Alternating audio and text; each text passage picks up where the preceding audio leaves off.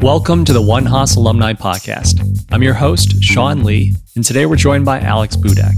He is a social entrepreneur and lecturer at UC Berkeley, where he has developed and teaches transformative courses like Becoming a Changemaker and the Berkeley Changemaker. He has co-founded and now advises StartSomeGood.com, which has helped over 1,000 changemakers in 50 countries raise over $10 million. Welcome to the podcast, Alex. Thanks so much for having me. Big fan. Delight to be here. So Alex, let's start off with hearing your origin story. Right before our conversation, you had mentioned that your last name is from Turkey. Can you tell us a little bit about that? Yeah, so this goes way, way back to Istanbul, back when it was actually Constantinople.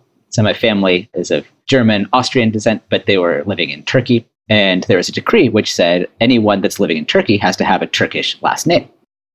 This is great-grandfather, refused to change the name. Kept getting all these summons saying you have to change your name. He refused to. Finally, he got called into the police commissioner's office and they got into this heated conversation about you have to change your name. I'm not going to change my name. You have to change your name. And finally, the police commissioner got so fed up. He said, fine, slammed his fist on the table and said, I'm giving you the name Budak. What does it turn out that Budak means in Turkish? It's basically slang for stubborn. So I don't know, maybe that's a way to start. Change makers, of course, have a streak of stubbornness in them. Entrepreneurs have a streak of stubbornness. So perhaps it's destined in my last name of it. I mean, it's all a matter of perspective, right? Some people call it stubbornness. Some people call it steadfastness. Either way, persistence is a great quality. Yeah, persistence is key for leading change. Absolutely. All right. So let's start with hearing a little bit about where you're from, what you did before coming to Haas to teach. Yeah, well, this is a Berkeley Haas podcast, so I should give a bit of my UC Berkeley credentials here. So my grandmother went to UC Berkeley, graduated in 1940, lived in International House. My mother went to UC Berkeley. My dad also went to UC Berkeley. And when he was here, he was actually Oski. He was the mascot at the football and basketball games. It's supposedly a secret society, but I think at this point we can unveil the secret.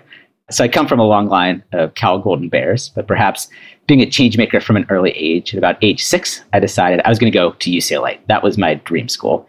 Still within the UC family, so I think that was okay with my family. And so I went there and I studied political science, public policy, and inspired by public policy, especially education policy, the importance of public education, I decided to go out to Washington, D.C. and do a master's degree in public policy. But from about, hour 6, I realized I was probably a little bit too entrepreneurial to be in a public policy program. I met these amazing students. They were wonderful, some of my best friends, but they think about change through policy lenses in a very different way than I did. That's where I realized, okay, me growing up in the Bay Area, in Silicon Valley, in the heart of innovation, I thought about things a little bit differently. So I still finished up my degree, had a great experience, but I was very fortunate that between my first and second year of grad school, I had the chance to go study abroad and studied in India at the Indian Institute of Management in Ahmedabad, a wonderful university, but very much this kind of ivory tower experience, which is exactly the opposite of what I wanted. So I did my classes, but also as much as possible tried to get out, and I did some volunteer work. I volunteered with a group that worked with girls from the local slum, used sport as a tool to teach them female empowerment and healthy habits and leadership. And that's where I had this sort of first changemaker realization that for so long I had thought that change comes from one or two big organizations like the Red Cross. But I realized that actually changemakers are everywhere in the world and that all of us can lead positive change from where we are, just like this Ahmedabad Girls Frisbee Club. And so that was really the spark where I started realizing, okay, maybe there's something here to this changemaker path that I was about to follow. I'm so glad that you shared that with us because I was just going to ask you how you came to be a change maker, to go on this journey and why you even care, right? So from there on, where'd you go? Went back to Washington, D.C., finished up my degree, but sort of 1 foot in policy school and 1 foot beginning to explore social entrepreneurship. So growing up in Silicon Valley, I'd always been around entrepreneurship, had a very entrepreneurial mindset, but never really felt compelled to do anything with it until I realized there in India, what can happen when you combine the tools of entrepreneurship with the lens of social change. So I decided to do some work in the social entrepreneurship field, ended up meeting a guy who would become the co-founder of our organization, Start Some Good. He and I shared this belief around how technology can drive social change, but also this fundamental belief that there are just too many barriers in the way of people starting good. At that point, too often we would ask the question, before you even thought about the impact you want to have, are you a nonprofit or are you a for-profit? We'll ask you, how are you going to raise money? And so often you couldn't raise money until you could prove your impact.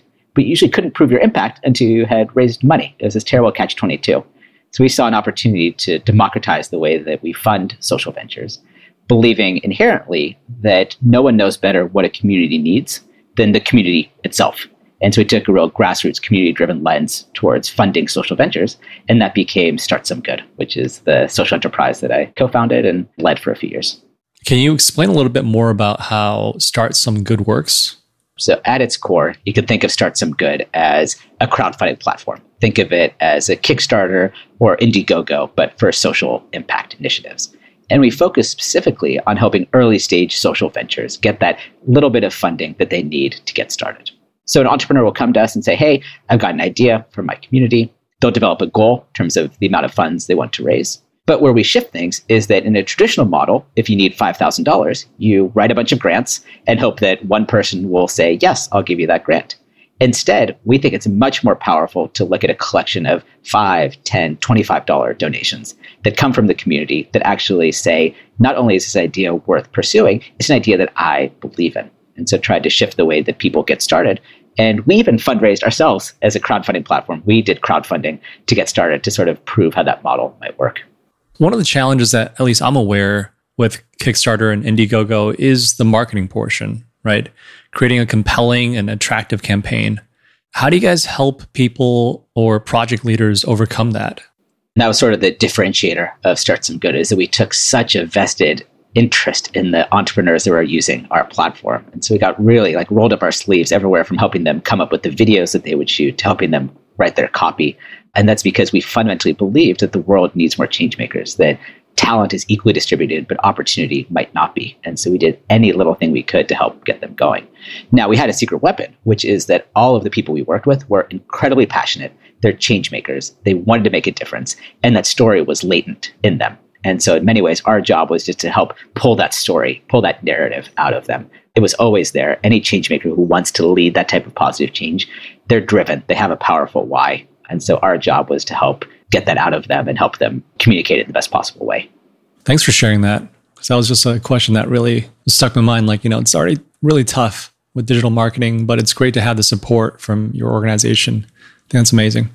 So your courses are named Becoming a Changemaker and the Berkeley Changemaker. Does that mean anyone can become a changemaker? Yeah, that's one of the fundamental beliefs that drives everything that I do. A fundamental belief that everyone can be a changemaker.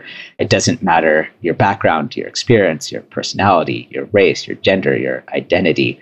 Anyone and everyone can be a changemaker. Doesn't matter your major, doesn't matter your field of interest. It's a radically inclusive term, and that's what I like so much about it. Sounds like that everyone has the capacity to be a change maker. I'm just wondering, how do you bring out that latent superpower? How do you make people aware of their superpower? I love that you say it's a superpower. It totally is. And there's so many people that walk around not realizing it. And that's really my life's mission, is to help people realize that they can be change makers and equip them to go do so. So I'm not prescriptive in terms of saying how you'll become a change maker. Maybe you'll be a change maker through a social venture like I was. Maybe you'll do it through artistic work, a scientific discovery, a for-profit venture. There are so many ways to manifest your change maker aspirations. But yeah, my job, my mission is to say, I believe you can be a change maker, and to give them some of the tools that help them on the way. All right. So what is a framework of discovering your superpower and then going about to practice that superpower and use it for good? Yeah, such a terrific question. And it maps nicely to the way that I designed my Becoming a Changemaker course. So we start by teaching a changemaker mindset. These are traits and attributes that successful changemakers share. So things like resilience, or if you're like me, maybe it's stubbornness, but I like to think it's resilience. Things like empathy, adaptability, flexibility.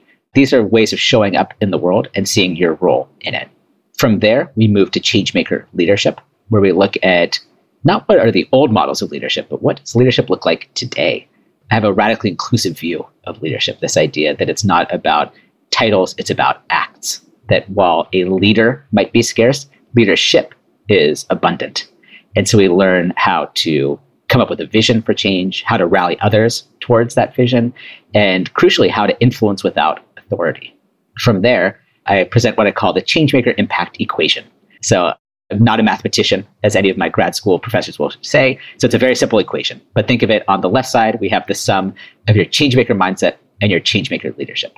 And then that's multiplied by your changemaker action. Even bad mathematicians like me know that if you multiply a huge number by 0, the result is still 0. So that teaches us that it's not enough to just have the mindset, not enough to just have the leadership skills. You have to do something with it. And that's where we help students realize their opportunities for taking action. Perhaps my favorite assignment in the class is we do a changemaker of the week, where I encourage every student to talk about a changemaker who inspires them. They need to make the case to the class for why this person is a changemaker, how they embody some of the traits or leadership skills we've talked about, and also talk about how their example inspires them as a changemaker. What I love about this is that when the class ends, students walk away having met 40, 50, 60 different changemakers. They've seen changemaking in diverse fields coming from all different types of people, everywhere from the rock stars, literally rock stars and athletes and people that everyone knows, all the way down to someone's mom or sister, which is equally inspiring. Yeah, that makes perfect sense. It's the idea of learning from example, right? It's funny because actually one of the feedbacks that I got from your class from a student that's currently taking your class was just the amazing guests that you bring to the classroom. Yeah, one of my goals is that I want students to be immersed and see themselves in different changemakers. I bring in changemakers who might be creating change in the public sector, the private sector, maybe fusing together different sectors, but the goal being that maybe not every single changemaker will inspire every single student, but that every student will be able to see themselves in someone else. And to me, I think that can be a catalyzing moment for seeing yourself as a changemaker. This is one of the things I've heard you say before, and I want to make sure I quote you right. You've said that the value of a startup is the sum of the problems that you've solved. Can you talk a little bit about that? Yeah, so that comes from Daniel Ek, the founder of Spotify. And I love that quote because so much of change making is rooted in critical thinking, its ability to identify problems. But I would argue it's not just to jump right into solving problems. It's one of the things that I really try to work with my students on is to kind of sit in the problem, sit in the discomfort that comes with identifying something and not being sure exactly how to solve it. One important lens to change making that I teach is the importance of thinking about systems change. So in other words, not just putting a Band-Aid on a cut, but making sure that people don't get cut in the first place. And so if you deeply understand a problem, that allows you to take action on the sort of acute needs of the problem, but also to be thinking deeper. How can you change systems, frameworks, mindsets, policies to fundamentally change the way that a system operates, which is such a deeper level to affect problem solving. So one of the challenges I've observed with systemic change is that I liken it to a weed. It has many roots. And what I've observed with solving systemic problems is that because it has so many roots, you need people focused on different things and solving different parts of the problem concurrently because it's such a big problem. How do you advise change makers to stay focused on their area of change, but also be mindful that other people need to focus on other things? Versus what I sometimes see is that people get combative, right? Like my problem is the most important problem to solve right now, versus we need to really be mindful that, hey, we're all working on this together. Does that question make sense? It absolutely does, and it aligns really well with what I teach, because fundamentally change making is a team sport. No one will lead change completely by themselves. And so there's a couple of things that I teach in the class really directly related to what you're saying. So the first is this idea of network-based leadership, focusing on humility, not on brand. So focusing on your leading with humility rather than saying, this is what I uniquely contributed to this. In addition to that, as we encourage students to actually take action we do changemaker projects in the class. Part of what I ask them for is to identify two things. Who's the community that you're serving? And how do you know that the community actually wants this idea? I think we have a bad habit sometimes in problem solving to say, okay, I'm going to go figure out how to build a school in Rwanda, even though I've never been to Rwanda and I don't know anything about education. But to fundamentally connect with your community and involve the community and actually solve the problems with you. But then also to say, who's your coalition? Who else cares about this? And who else is driving towards change? And how will you fit into it? Is there an aspect of a larger systemic change where you can play a small role? Are there other changes going on in similar related disciplines? You can apply models to your own. The best change makers will think of themselves through networks, not just as individuals. I really liked something that you said earlier, which is that you encourage change makers to sit in the problem. And I feel like sometimes, especially in Silicon Valley, entrepreneurs have this knack for creating solutions for problems they think exist, only to realize that maybe this is just the founder's problem and no one else's problem. But I think that ability, that patience to just sit through the problem and be uncomfortable, and then being encouraged to talk to people, like you say, I think that's such a difficult skill to practice. Any wisdom around how to practice that patience? Yeah, one of my favorite stories from Silicon Valley is the story of this juicer, which costs about $500. It's supposed to revolutionize the way that we got our juice. And you buy these pouches. These pouches cost like $7. You put it into the juicer, the juice machine squeezes it into juice for you, only to find that you don't actually need the machine, that you can just buy these packs of juice. You could massage them with your own hands and create the juice that you needed. Talk about solving a problem that wasn't even a problem in the first place. And I do think that there is often this rush to jump right in to a problem. And so one of the core fundamental aspects of being a change maker, I think, is this humility to say that I may not know everything myself, that even if I think I know everything, I should still talk with other people, that there's always things I can learn from someone else. And the more you can sit with some of that discomfort, which again, isn't easy, but if you can take more of a long-term view on things, you'll find that it's worth it. That allows you to make sure that you're not just solving a problem, but you're solving the right problem. And I think one of the most important constraints we have in our lives and our work as change makers is our time.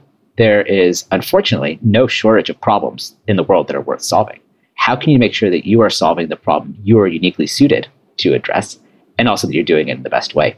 And if you rush into it, you probably won't make the best decision. We've talked about this before, how people learn through failure. How does failure fit into this picture?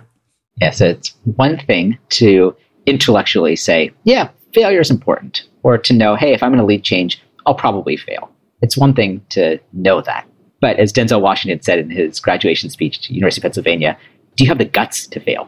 And so one of the challenges I have for students, which has become an exercise that students actually look forward to, is called the failure exercise, the rejection exercise.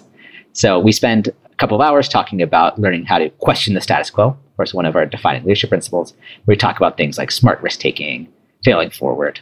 And then once we've completed the lecture, I flash up on the screen 2 words: go, fail. I tell students that they have 15 minutes and they have to go out into the Haas courtyard and they have to go get rejected. They have to ask for something and have someone say no.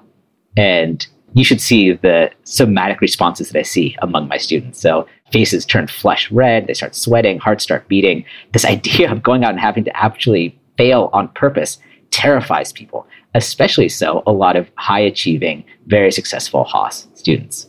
So students, because it's part of a class, they go out with some trepidation usually, but they come back and they're all smiles. They come back and they've learned a couple of important lessons. So across the board, about 40% of the time, students will ask for something they think is ridiculous, and the person will actually say, yeah, I'll do that.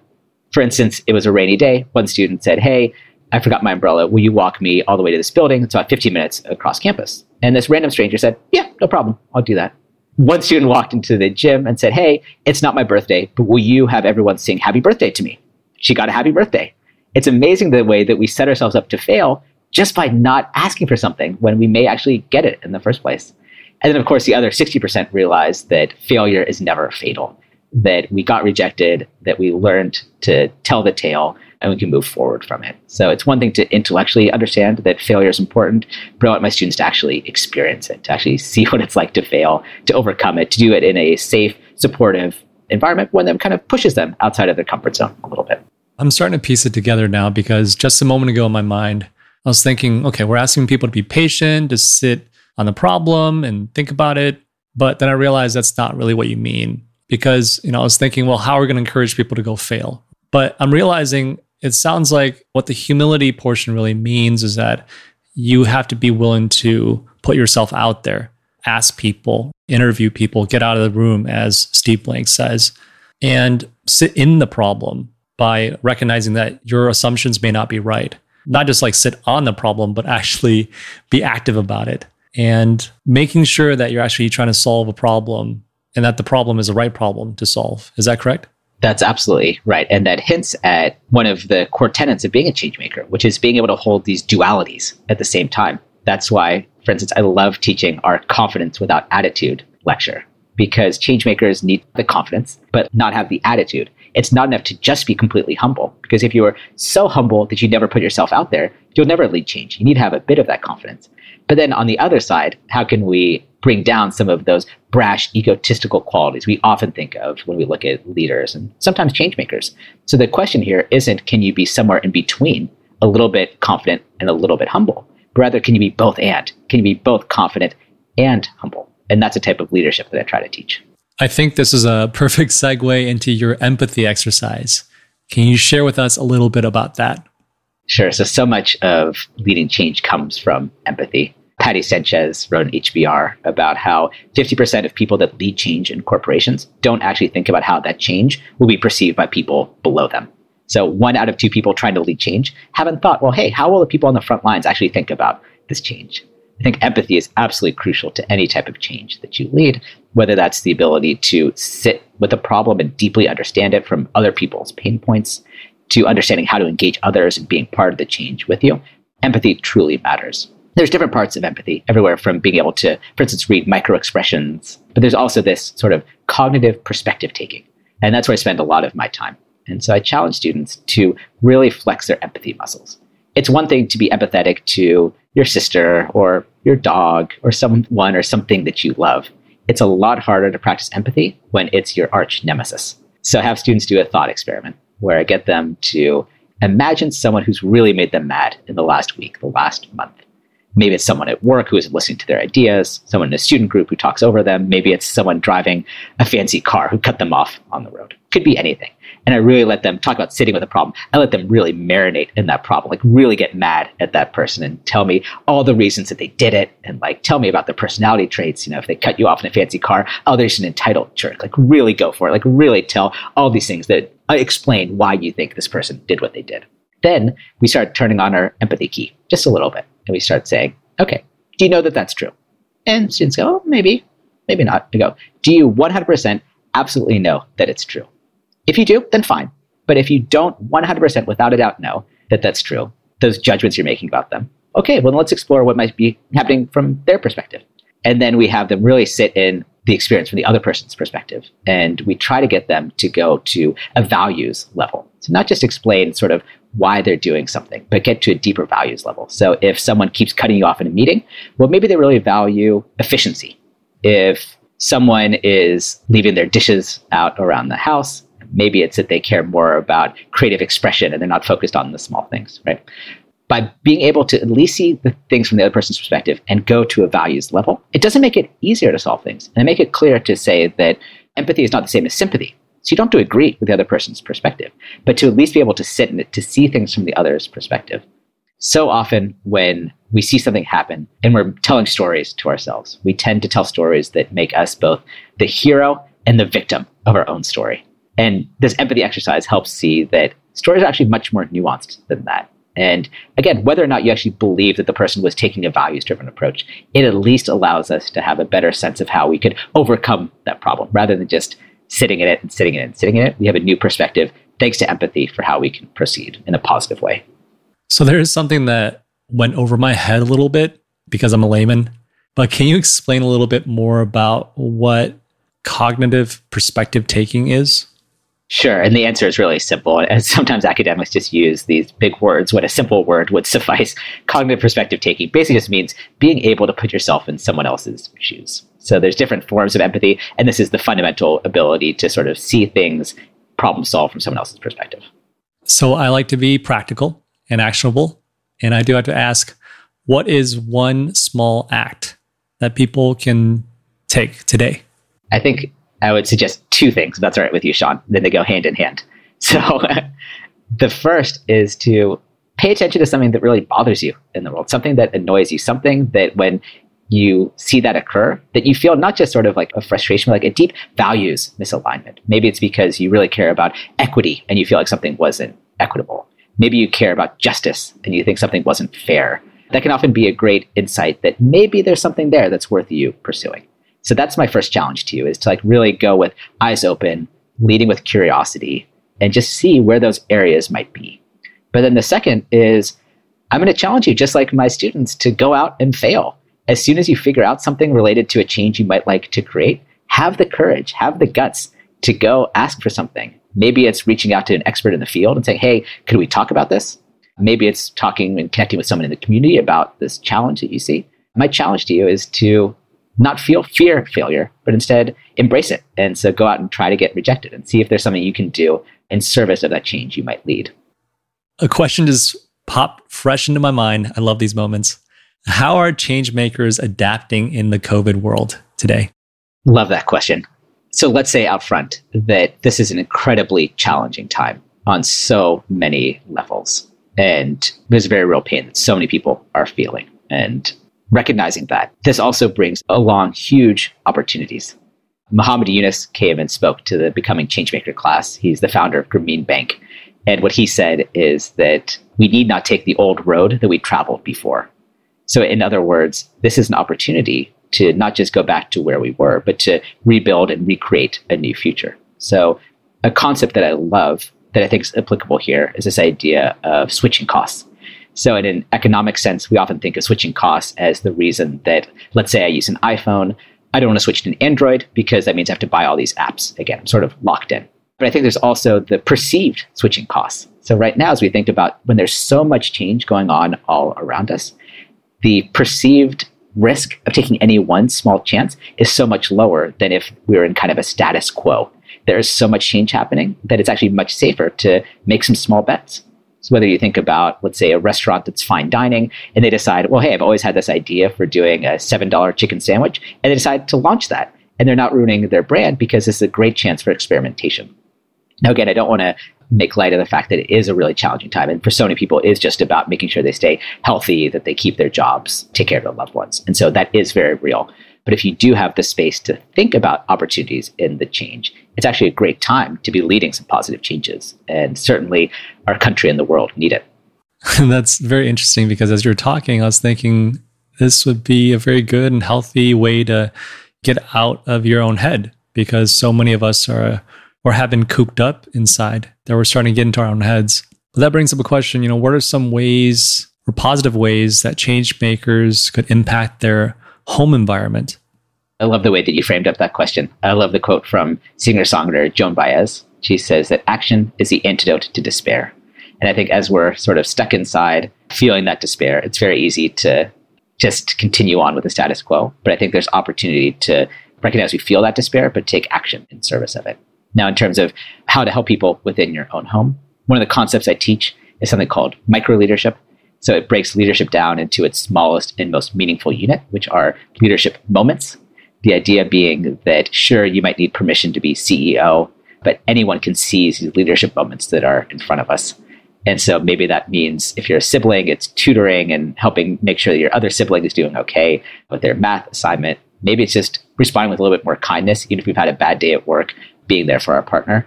I think that we see these micro-leadership moments that are all around us all the time. And so the question is, will you see them? Will you seize them? And will you find these small little chances where you can serve someone else in a meaningful way? I love that. So what are some books you've either read lately or are your top favorites? So many books that I love around change making, but I'll give two that especially stick with me. The first is Act Like a Leader, Think Like a Leader by Herminia Ibarra from London Business School. And she flips this idea on its head that so often we think that we have to sit in a room by ourselves, decide the type of leader we want to be, and then go become it. She says, no, actually, you need to start acting like the leader you want to be, get feedback, see if it works or not, but shift the perspective. She calls it the outside principle rather than insight principle. And I think it's a powerful framework, especially for emerging leaders to say, hey, I'm going to give myself permission to lead and then go from there, learn from it, as opposed to waiting for permission. A second book that I've loved recently is called Different by Youngmi Moon from Harvard Business School. She's a marketer, and it's basically all about how you can differentiate your brand in a world that's becoming more and more the same. What's so cool about it is that she, of course, writes from a marketing perspective, and she's a brilliant professor. But the lessons are applicable to all of us as we think about change that we want to lead and the ability for us to not just follow the status quo, but to, in her words, be different. All righty. Well, thank you so much, Alex, for coming on the podcast. It's been a real pleasure. We'll love to talk to you again soon and see where your teaching experience and the people and stories that you hear evolve, as well as how to become better change makers. Thanks so much for having me, Sean. One of the traits of a great change maker is asking really powerful, insightful questions. And I think you led with some really terrific questions, which led to a wonderful conversation. I really enjoyed it. And to anyone listening, one of my greatest joys is connecting with fellow change makers, helping change makers pursue their change maker path. So if I can ever be helpful to you, please feel very free to reach out. Always happy to have conversations. What's your preferred method of communication for people to reach out to you? Email is probably best, or LinkedIn. Well, we'll be sure to include some links in the description so that people can reach out to you. Thanks, Alex. Thanks, Sean. Thank you for tuning in to this episode of the One Haas podcast. If you enjoyed our show today, please remember to hit that subscribe or follow button in your favorite podcast player. We'd also really appreciate it if you could give us a 5-star rating and review. You can also check out more of our content on our website at haaspodcast.org. That's podcast with an S at the end, where you can subscribe to our monthly newsletter and check out some of our other Berkeley Haas podcasts. Until next time, go Bears.